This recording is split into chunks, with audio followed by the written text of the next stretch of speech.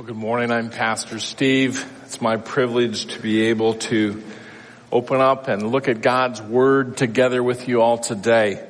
And we are in a series in the book of Matthew, and I would encourage you to turn with me this morning to Matthew chapter 10, and we will be looking at Matthew chapter 10, verses 21 through 31. I'm just going to lead us in prayer before we start looking at these verses. Father, we thank you for your Word. It's the only book you ever wrote.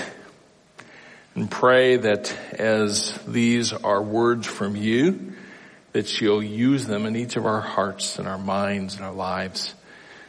Help us to come to your word yielded before you, to hear from you. And we pray this in Jesus' name. Amen. We saw 2 weeks ago in Matthew chapter 10, verses 5 through 20, that Jesus gave very specific instructions to the 12 as he commissioned them for ministry. And we noted then, and we're going to see it very clearly today, that those specific instructions actually go beyond the 12. They're instructions that are applicable to a greater scope than just the 12 apostles. Jesus calls all of his disciples to be his witnesses. And when we represent him, Jesus is going to say in these verses today that we will actually suffer because Christ will be seen in us. Those who oppose Christ will oppose us.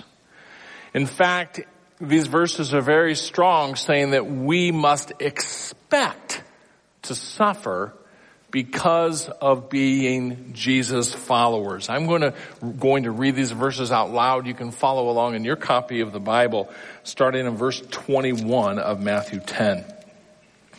Brother will betray brother to death, and a father his child, and children will rise up against parents and cause them to be put to death. You will be hated by all because of my name, but it is the one who has endured to the end who will be saved. But whenever they persecute you in one city, flee to the next. For truly I say to you, you will not finish going through the cities of Israel until the Son of Man comes. A disciple is not above his teacher, nor a slave above his master. It is enough for the disciple that he become like his teacher and the slave like his master. If they have called the head of the house Beelzebul, how much more will they malign the members of the household? Therefore, do not fear them. For there's nothing concealed that will not be revealed, or hidden that will not be known. What I tell you in the darkness, speak in the light. And what you hear whispered in your ear, proclaim upon the housetops.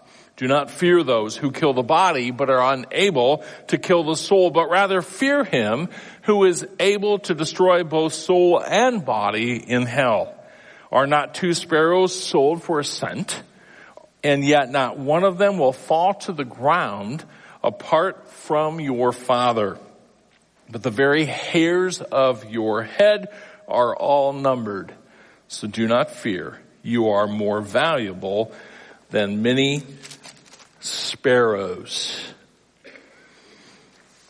One of the things that Jesus is doing here in these verses is really impressing upon his disciples, not only the 12, but those followers of Jesus coming after, that those who oppose Jesus Christ will oppose us, that we must expect persecution, rejection. And whenever I read verses like this, one of the things that I always start to question is, well, why don't I feel that sometimes? Why do I not feel rejected? Why do I not experience persecution for Jesus? And I think there's at least a couple of possible answers to that question. One, we do live in a nation that's been founded on religious liberty. In fact, the Apostle Paul encourages Christians in 1 Timothy chapter 2, verse 2, to pray for kings and all who are in authority so that we may lead a tranquil and quiet life in all godliness and dignity. So thank the Lord that we have that right now. I'm convinced in my lifetime that we may not always have that. But right now, isn't it wonderful that we can live in a place where we are not daily persecuted for our faith in the person of Jesus Christ? Similar to a situation like Jack and Luann shared a little while ago. But I think there's another aspect to that question. As far as why do I not feel a sense of rejection in my life because I am a Jesus follower? And one of the things that we've got to ask ourselves is this: are people seeing Jesus in me? Because if the world around me really sees Jesus in me, if the world around me is rejecting Jesus Christ, they will reject me as they see Jesus in me. And so, as we look at these verses and begin to unpack them, Jesus is really driving home this point. Expect rejection. Expect persecution.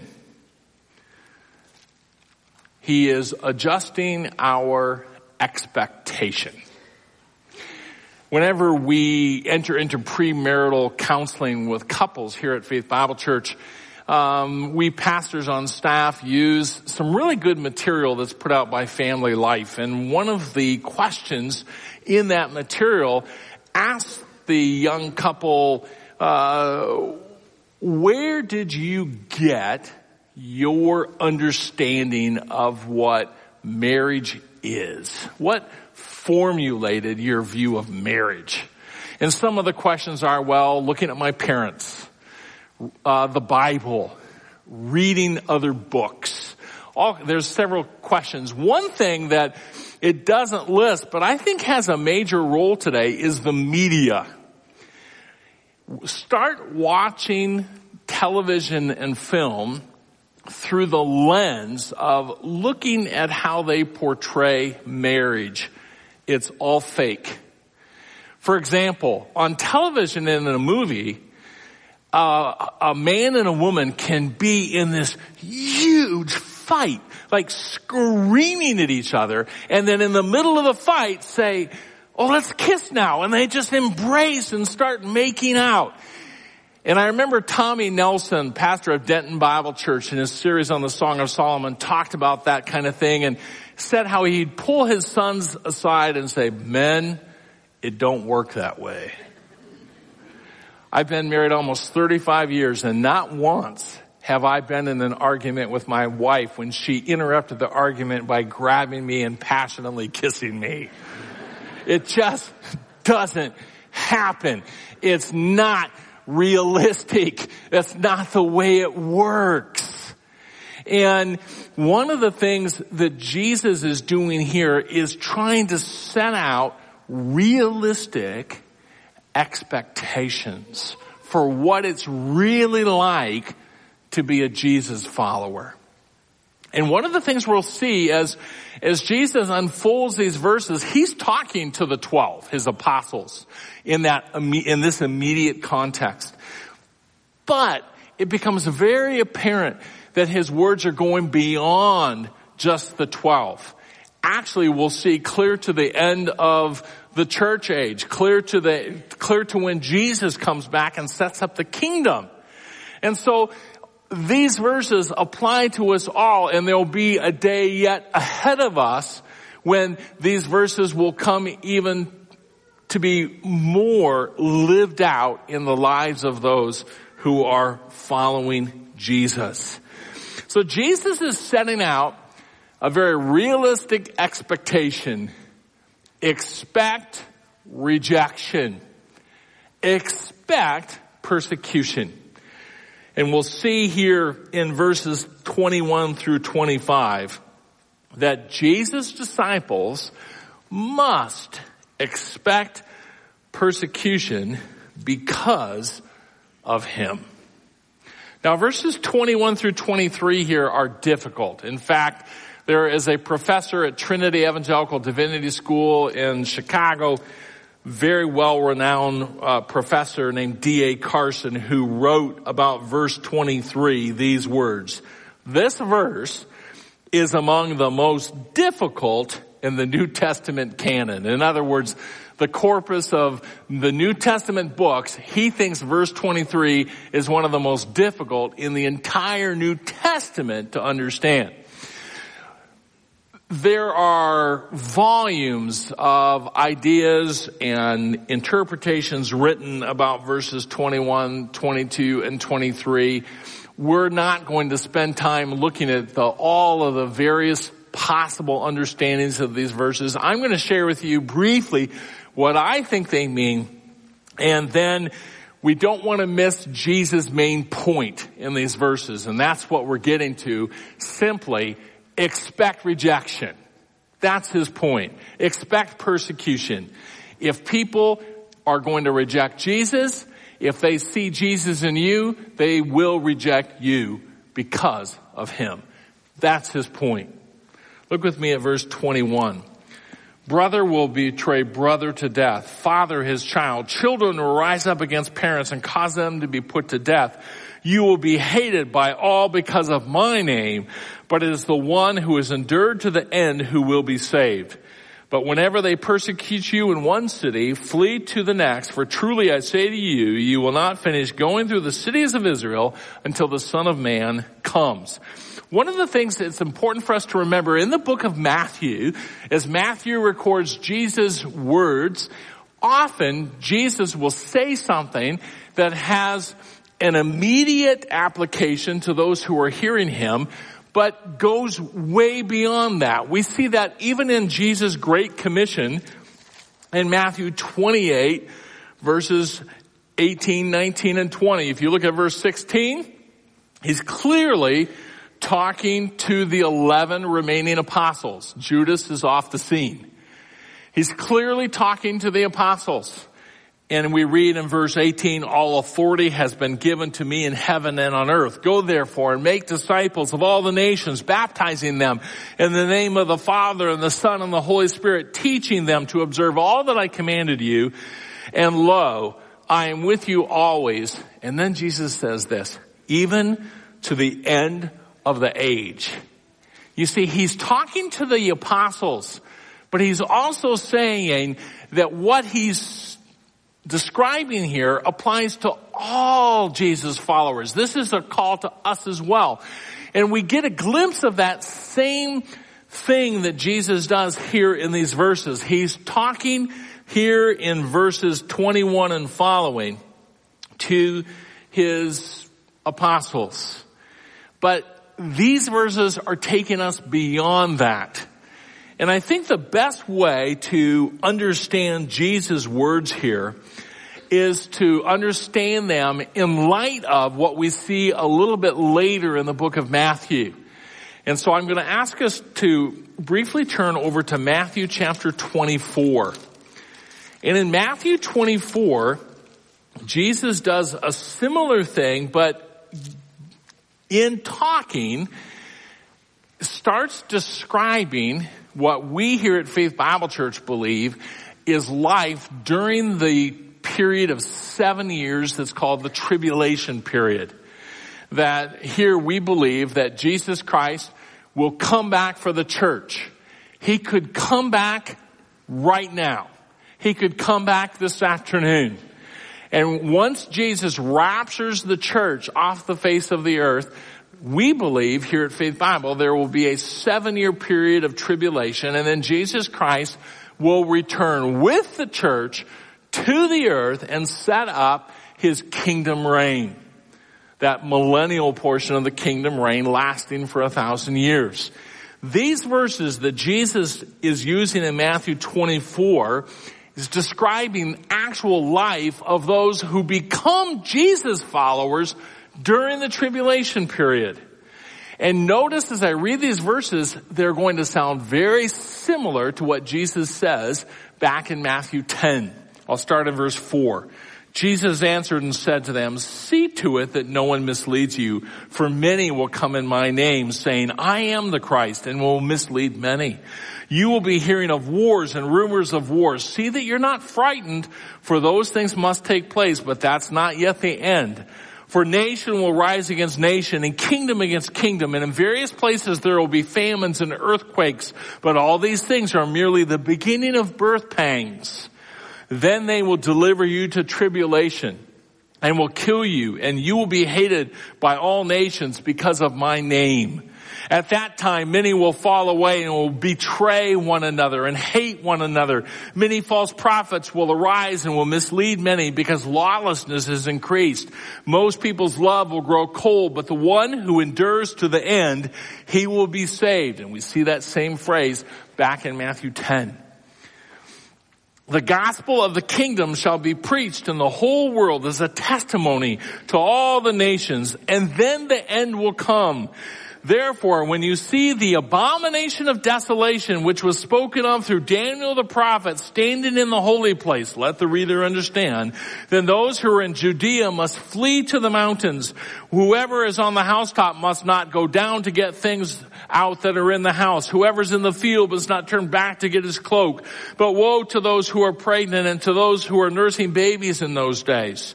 But pray that your flight will not be in the winter or on a Sabbath, for then there will be a great tribulation such as not occurred since the beginning of the world until now, nor ever will. Unless those days had been cut short, no life would have been saved. But for the sake of the elect, those days will be cut short. Then if anyone says to you, 'Behold, here is the Christ,' or 'There he is,' do not believe him. For false Christs and false prophets will arise and will show great signs and wonders so as to mislead, if possible, even the elect. Behold, I told you in advance. So if they say to you, 'Behold, he's in the wilderness,' do not go out. Or 'Behold, he's in the inner rooms,' do not believe them. For just as the lightning comes from the east and flashes even to the west, so will the coming of the Son of Man be. Wherever the corpse is, there the vultures will gather." And we find in those verses a vivid description that the original hearers of that letter would say, yes, that's us right now. In fact, when we first start reading those first part of that section, we say, we've got nation up against nation and rumors of war and earthquakes. And then all of a sudden it transitions into what we believe is a description of that 7-year period of time. And when it says those who make it to the end will be saved, it's talking about physically delivered. They will live through that tribulation period. Now, with all of that context in mind, we come back to Matthew chapter 10, and I think what Jesus is doing here is a very similar thing. He's talking to the 12, he's talking to us, but he's also describing this period that he describes in Matthew 24 when there will be great tribulation on the earth. And there will be, after the church is raptured, men and women and boys and girls who will put their trust in the person of Jesus Christ during the tribulation period. There will be proclamation of the good news during the tribulation period. Thus we find Jesus describing the same thing that's described in Matthew 24 with families turning each other over to death. People being hated because of the name of Jesus Christ, that we're Jesus followers. And then when it says the one who is endured to the end will be saved, I think it's simply saying the person that makes it to the end of that tribulation period physically will be delivered. So Jesus here is driving home a point, and we see that point in verses 24 and 25. A disciple's not above his teacher, nor a slave above his master. It is enough for the disciple that he become like his teacher and the slave like his master. If they have called the head of the house Beelzebul, how much more will they malign the members of the household? If they persecute Jesus, they're going to persecute you. If they reject Jesus, they're going to reject you because they see Jesus in you. In verse 25 here, when it talks about Beelzebul, we see that explained just in a couple chapters away in chapter 12, verse 24. It says, the Pharisees heard this. They said, this man casts out demons only by Beelzebul, the ruler of the demons. It's a statement saying this Beelzebul is really Satan-like, or Satan himself. It's Jesus saying that the religious leaders of the day actually accused Jesus of doing his mighty works by the power of Satan. So Jesus is saying this: if they accuse me of operating under satanic power, why do you think you will be exempt from attack? Why do you think you, Jesus follower, will be exempt from rejection? Why would you think you would be exempt from persecution? So Jesus' main point is this: disciples must expect persecution because of him. I am a product of Iowa public education. And many of you would say, man, are we in trouble? Went to Abraham Lincoln High School, Council Bluffs, Iowa. The Abraham Lincoln Lynx. Even then, that was a rough place to go to school. I started out with 550 in my sophomore class. 450 graduated. I don't know what happened to the other 100. I think they all went to jail. Drug use, alcohol use was rampant. I can smell a marijuana joint a half mile away because I'm so used to the smell of it. They smoked marijuana in my school bus. It was very common in my high school. Kids today don't know what M80s were. M80s were really popular in my day. They'd flush them down the toilets and blow the toilets off the floor. If you remember that, you walk in the restroom, the toilet's gone because some dude threw an M80 down the toilet and blew it up. Swirlies were very common in my high school, where they'd take you, put your head in the toilet and flush it. So the way to survive high school was to keep your head down, don't make eye contact, and just pray a lot, especially as a nerd Christian kid. And those years really had an effect on me. Friends were, I hated high school. I absolutely despised high school. Friends were almost non-existent. And you go through that long enough and you get to a point where it's like, I just want somebody to like me. And it's so easy to take that into adulthood. And all of a sudden, here I'm a follower of Jesus Christ, but there's this part of us that says, yeah, but if I'm too outspoken about Jesus, then he or she's not going to like me, and I gotta be liked. And Jesus is trying to tell us here, you're not going to be liked. That's why it's so important to be part of a church family. Our church family is where we are liked. It's like my wife trained our sons growing up. She said this all the time. We don't hit each other at home. We don't say bad things to each other at home, because home is our safe place.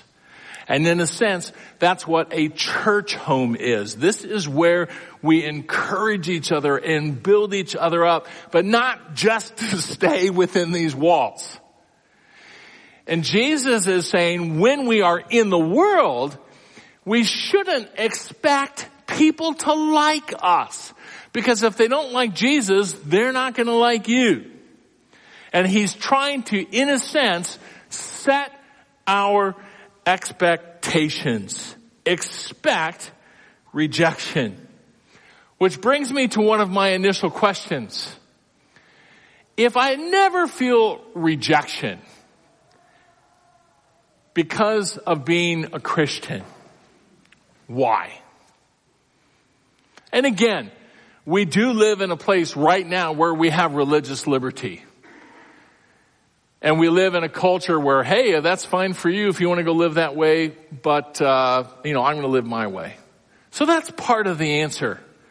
But I think there's another part that I look into my own heart and ask, are people really seeing Jesus in me? And am I putting myself in a position for people to see Jesus in me?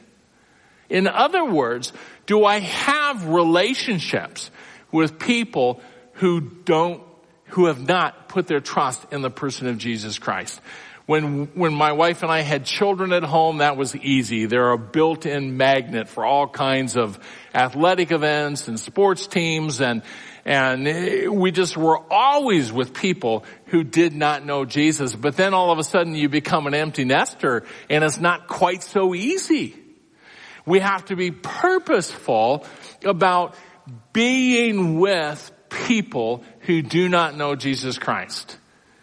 Whether that's a neighbor down the road, whether that means joining a book club or a card club or going out and joining the archers or whatever it is, some way to spend time with people so they even have an opportunity to see Jesus Christ in us. Jesus' point is, as a Christian, as a Christ follower, I should not expect to be liked. And so we have to continually ask, does my life resemble Jesus' life? A more complicated way to say that is, am I operating my life out of a biblical worldview? Do my choices in life, the things I talk about, the things I do, the things I see, represent a biblical worldview, so that how I live out my life is really Jesus Christ living out his life through me? Jesus says if people see Jesus in you, if they hate him, they'll hate you. And Jesus tells us, expect it. Now we come to verses 26 through 31, and he said, expect rejection, but by the way, don't be afraid. Don't go through life fearful. Don't get underneath your kitchen table in a fetal position. Don't be fearful of it. And he gives us 3 reasons why we don't have to fear rejection, persecution. Verses 26 through 31. Jesus' disciples should not fear persecution because 3 reasons. Reason number 1, Jesus has already led the way of suffering. Reason number 2, the worst people can do does not match the worst God can do. And we'll unpack that a little bit. I know that sounds strange. And number 3, God is sovereign over even the tiny stuff. That's Jesus' points. Why we don't have to fear rejection. Point number 1, we see it in verse 26 with the little word therefore. Therefore, do not fear. So he's looking back to the verses right before it when he says therefore, and his basic point is this: they've already hated me. Therefore, if you're my follower, don't be fearful because you know they're going to hate you. Instead, go ahead and just proclaim the good news. In that era, in the ancient Near East, they would have had flat roofs, right? Here in Iowa, we hate flat roofs. If you got a flat roof, man, not buying that house. It's got a flat roof. We're in nothing but trouble. But in this area, they had flat roofs. And Jesus is saying, get up on the rooftop and just proclaim the good news. It's all going to come out anyway. It might as well come out now. Don't be fearful. You know they're going to hate you for it. That's his point. Point number 2 is in verse 28. Do not fear those who kill the body, but are unable to kill the soul, but rather fear him who is able to destroy both soul and body in hell. And that's the part where we worded it, the worst people can do does not match the worst God can do. And here's Jesus' point. What's the worst somebody can do to you? Kill you, right? That's about the worst. Jesus says, are you going to worry about that person that can kill your body, but not your inner person? Or be more concerned about honoring the one who's sovereign over your body and your inner person, your soul? And he goes on in verse 28 and says it this way, do not fear those who kill the body, but are unable to kill the soul, but rather fear him who is able to destroy both soul and body in hell. And by the way, it's interesting, there's some theology here in verse 28 about what happens to people when they die. It's not just a Christian who has, when Jesus comes back, has their body raised up out of the grave, rejoined with their soul. But at a later date, all those who have stood in rejection of Jesus Christ will also experience a rejection. And their soul will be rejoined with their reconstituted body as well. But for those who stood in rejection of Jesus Christ, this verse, according to Jesus, their destiny is not heaven, it's in hell. Reminiscent of Revelation chapter 20, verse 15, when the Apostle John wrote this. And if anyone's name was not found written in the book of life, he was thrown into the lake of fire. And we know from the teaching of the Bible that the difference between the person who goes to heaven and the person who goes to hell is the person of Jesus Christ. Coming to a point where we recognize that Jesus is God, that he died on the cross to pay the price of our sin, rose again from the dead, proving that he is God. And that at the moment we put our trust, our belief, our faith in Jesus, that he is God who died for me and rose again, at that moment we become a Christian and our destiny is sure. Here Jesus is saying, don't worry about rejection. Don't worry about persecution. Why? Well, for one reason, I've led the way in persecution. Number 2, don't be fearful of people. The worst they can do is kill you. It's better to honor me, who is sovereign over heaven and hell. And then finally, the third thing Jesus says is, don't worry about what they can do to you. Why? Because Jesus is sovereign over even the little stuff. These are great verses. Look at verse 29. Are not 2 sparrows sold for a cent? In the ancient Near East, for the very poor person, they would actually eat sparrows. I don't know if that sparrow is the same thing that our house sparrow is here in the U.S., but it's not a enviable bird. And here, it's like, okay, there's a buy one, get one sale. Hey, you buy one sparrow, you get one free. Supper tonight, his and her sparrow. What's for supper? Stuffed sparrow. What else are we having? That's it. So Jesus says, you can get 2 sparrows for a penny. They're not very valuable. And then look what he says. Yet not one of them will fall to the ground apart from your Father. Jesus is saying that God's even sovereign over when a sparrow dies. He's that much in control. Then it goes on to say, even the very hairs of your head are all numbered. And I know some of you are thinking, man, God doesn't have very much work to do for you, Pastor Steve. Even the very hairs of your head are numbered. You see, these verses are saying that God is sovereign over even the tiny stuff. And if he's sovereign over the tiny stuff, this is his conclusion. So don't fear. You are more valuable than many sparrows. Here in the Midwest, we are accustomed to storms, aren't we? This year, we're kind of feeling like, will the storms ever end? We have snow in the forecast today. It's April 8th. This should not be so.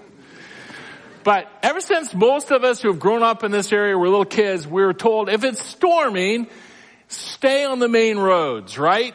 If you stay on the main roads, they're going to remain cleared. If you stay on the main roads, if you have a problem, emergency services will be able to get to you. The worst place to be in Iowa in a storm is on the dreaded, quote unquote, minimal maintenance road. You go down a minimal maintenance road, get stuck, they may not find you till spring.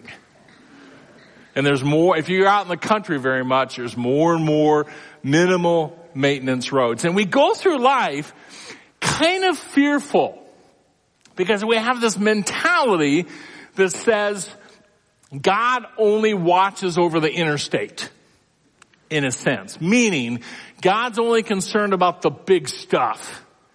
But here I am over on the minimal maintenance road and God doesn't even know what's going on in my life. That's kind of how we compartmentalize God.